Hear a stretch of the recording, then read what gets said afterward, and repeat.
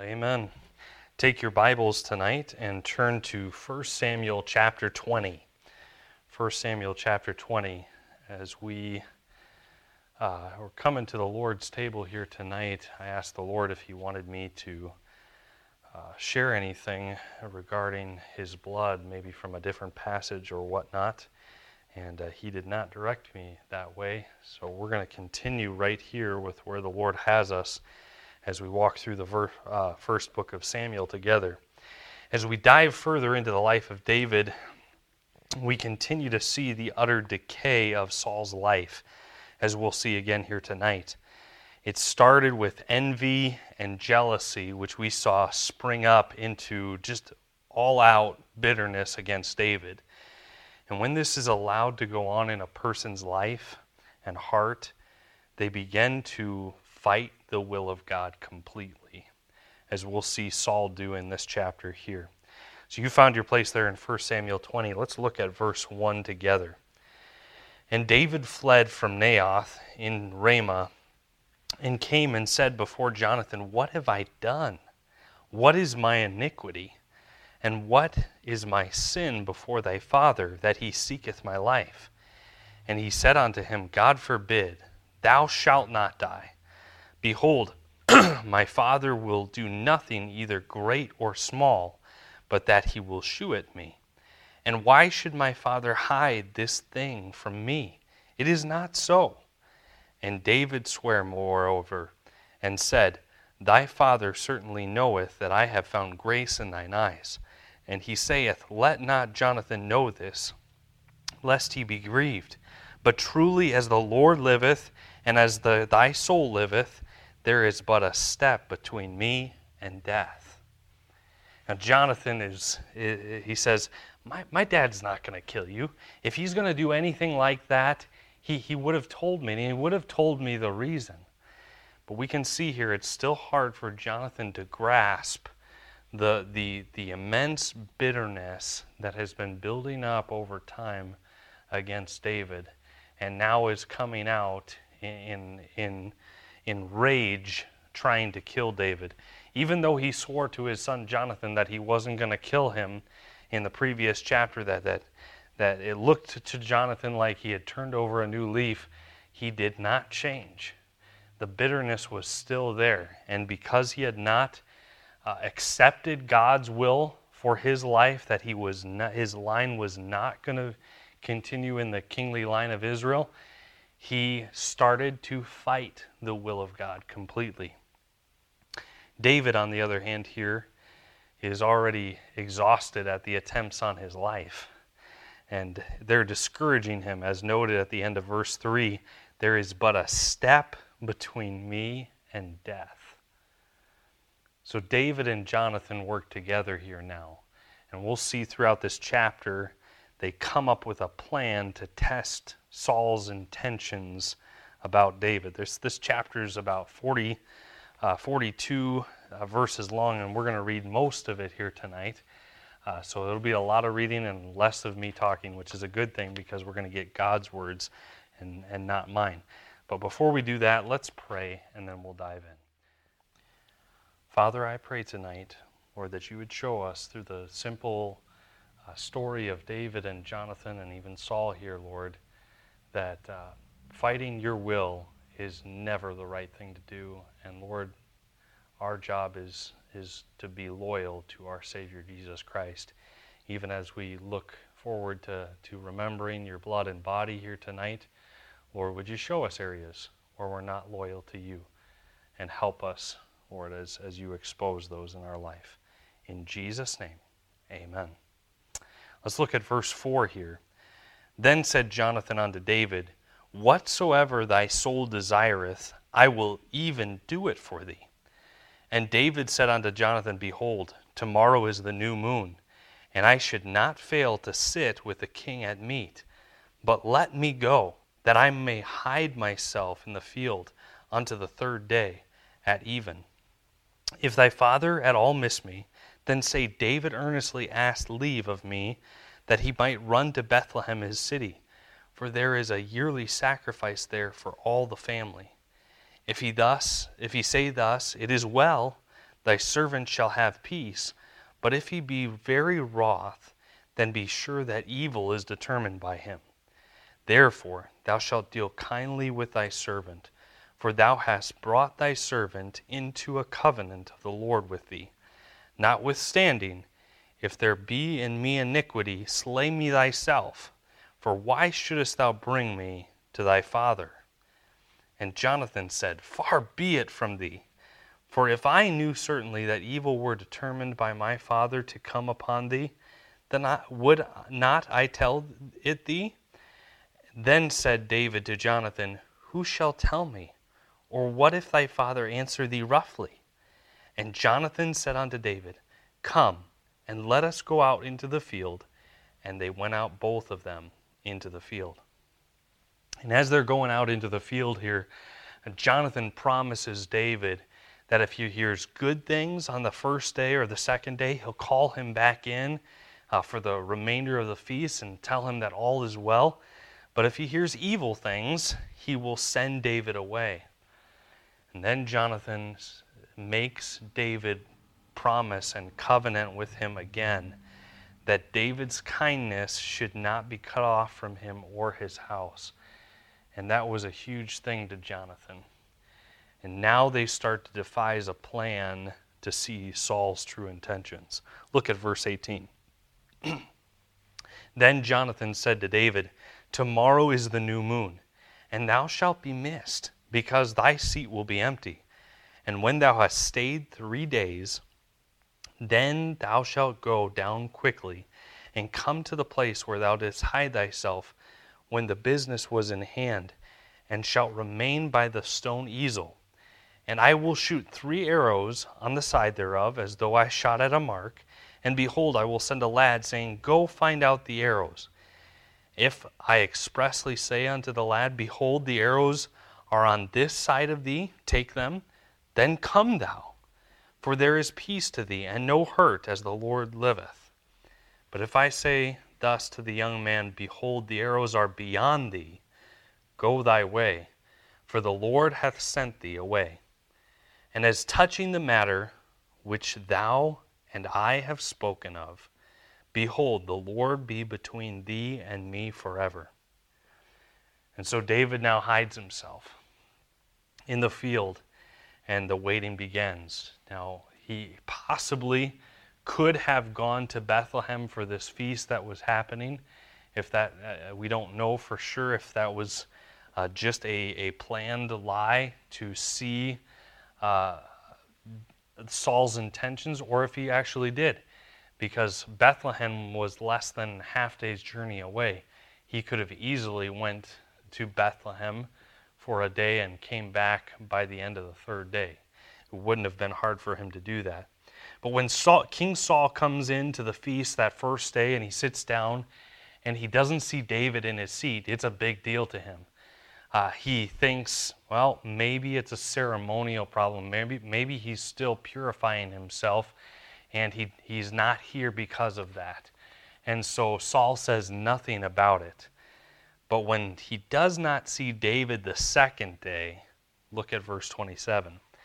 And it came to pass on the morrow, which was the 2nd day of the month, that David's place was empty. And Saul said unto Jonathan his son, Wherefore cometh not the son of Jesse to meet? Notice, he says the son of Jesse. He doesn't say David. We'll get back to that in a second. Neither yesterday nor today. And Jonathan answered Saul, David earnestly asked leave of me to go to Bethlehem. And he said, Let me go, I pray thee, for our family hath a sacrifice in the city. And my brother, he hath commanded me to be there. And now if I have found favor in thine eyes, let me get away, I pray thee, to see my brethren. Therefore he cometh not unto the king's table. Then Saul's anger was kindled against Jonathan.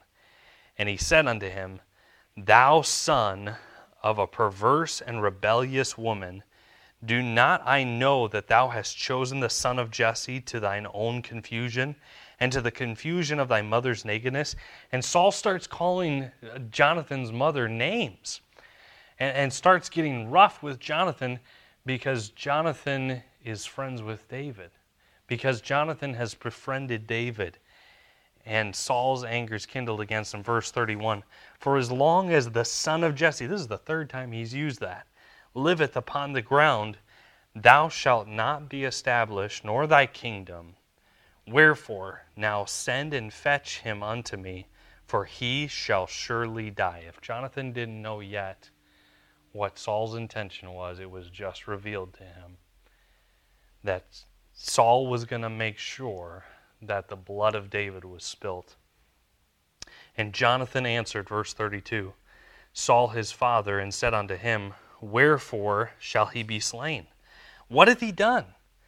And Saul cast a javelin at him to smite him, whereby Jonathan knew that it was determined of his father to slay David. I want us to look at three signs here to Jonathan that his dad was fighting the will of God now. Was completely enwrapped by jealousy and bitterness. Well, number one, Saul couldn't even say David's name anymore. He uses the son of Jesse. And rather than wanting to point out David and his stature and his wisdom and the victories that he had won for the children of Israel, he uses a demeaning, just the lowest of the low, pointing out that he was from the lowest of the tribes, Bethlehem, and from the lowest of the families, the son of Jesse. He's the son of Jesse, Jonathan. Why did you befriend him? Your kingdom's not going to be established. And that brings us to the second sign. Saul tries to share the poison of jealousy. Saul tries to poison his son Jonathan with jealousy by stating that Jonathan's kingdom, the crown cannot be passed to him, and his kingdom could not be established if David was still alive. Verse 31, for as long as the son of Jesse liveth upon the ground, thou shalt not be established, nor thy kingdom. And Jonathan wants nothing of that. Jonathan says, no, that's not God's will. That's not what Samuel has said will happen. Because of my dad's disobedience, the kingdom is going to be taken from him. And Saul is in all-out rebellion to what God has stated. The third thing here, the fact that David has done nothing to make Saul upset to the point he tried to kill Jonathan. And this is really all the proof that Jonathan needed. He knew that Saul was trying to fight God's will to the point where he was trying to prevent what God said would happen to happen. Kill the man that God has already anointed to be king. And Jonathan now knew that his father was fighting God. And let me tell you something, when you fight God, when you try to fight his will or prevent his will from happening, it does not go well for you. It does not go well for you. As soon as the morning came, Jonathan took 3 arrows and launched them out as if he was trying to hit a mark then. And he told the young lad that was fetching them, there they are, beyond you. The lad didn't know anything, but sadly, David and Jonathan both knew what he meant. It's not safe for you to come back here. When the lad had brought those arrows back, he was instructed by Jonathan to take the weapons back into the city. Verse 41.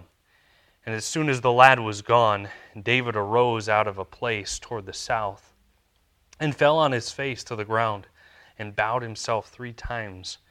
And they kissed one another and wept one with another until David exceeded. David exceeded. He totally lost it. He now knew, his friend now knew what he knew, that his father, King Saul, was bent on killing him. Verse 42, and Jonathan said to David, go in peace, for as much as we have sworn both of us in the name of the Lord, saying, the Lord be between me and thee, and between my seed and thy seed forever. And he arose and departed, and Jonathan went into the city. As we end the chapter here, I want us to see 2 things. I want us to see Jonathan's loyalty to David and his determination to do right. He was wholeheartedly following what God had said. And he knew that his dad was fighting God, even to the point where his father tries to share the jealousy with him. He says, "No, I don't want any of that." And we need to be Christians like that. When someone tries to share jealousy or gossip or anything tries to poison our life with that, we have to say, "No, I'm not going to be that type of hypocrite and come in with your jealousy. I'm not going to be poisoned by that. I'm going to allow the Lord to work his will in my life, work his will in that person's life, even if I don't see it the same way." We have to allow God. And that was Jonathan's loyalty to God. If Jonathan was that loyal to David and the Lord, how much more on this side of the cross, really, as we're going to look at tonight in remembering the Lord's table, how much more is our loyalty subject to Christ? How much more is it our reasonable service to be loyal to the Savior who died and shed his blood for us? Secondly, Saul's sin of fighting God's will is now costing him more than he ever thought it would. It's costing him all of those around him. It cost him one of his best soldiers in David, who led out and brought back in several fighting battalions who beat up and killed Philistines, and he came back into the city alive. And here he's losing him because of his sin. And then now his son, the loyalty of his son, because it could have ended different for Saul.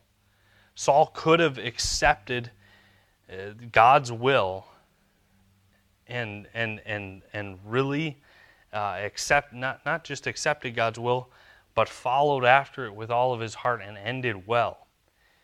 I'm sure it was a hard thing to submit to God's will when Samuel told Saul that the kingdom was no longer his, but he could have ended. He could have ended with him following and ending strong.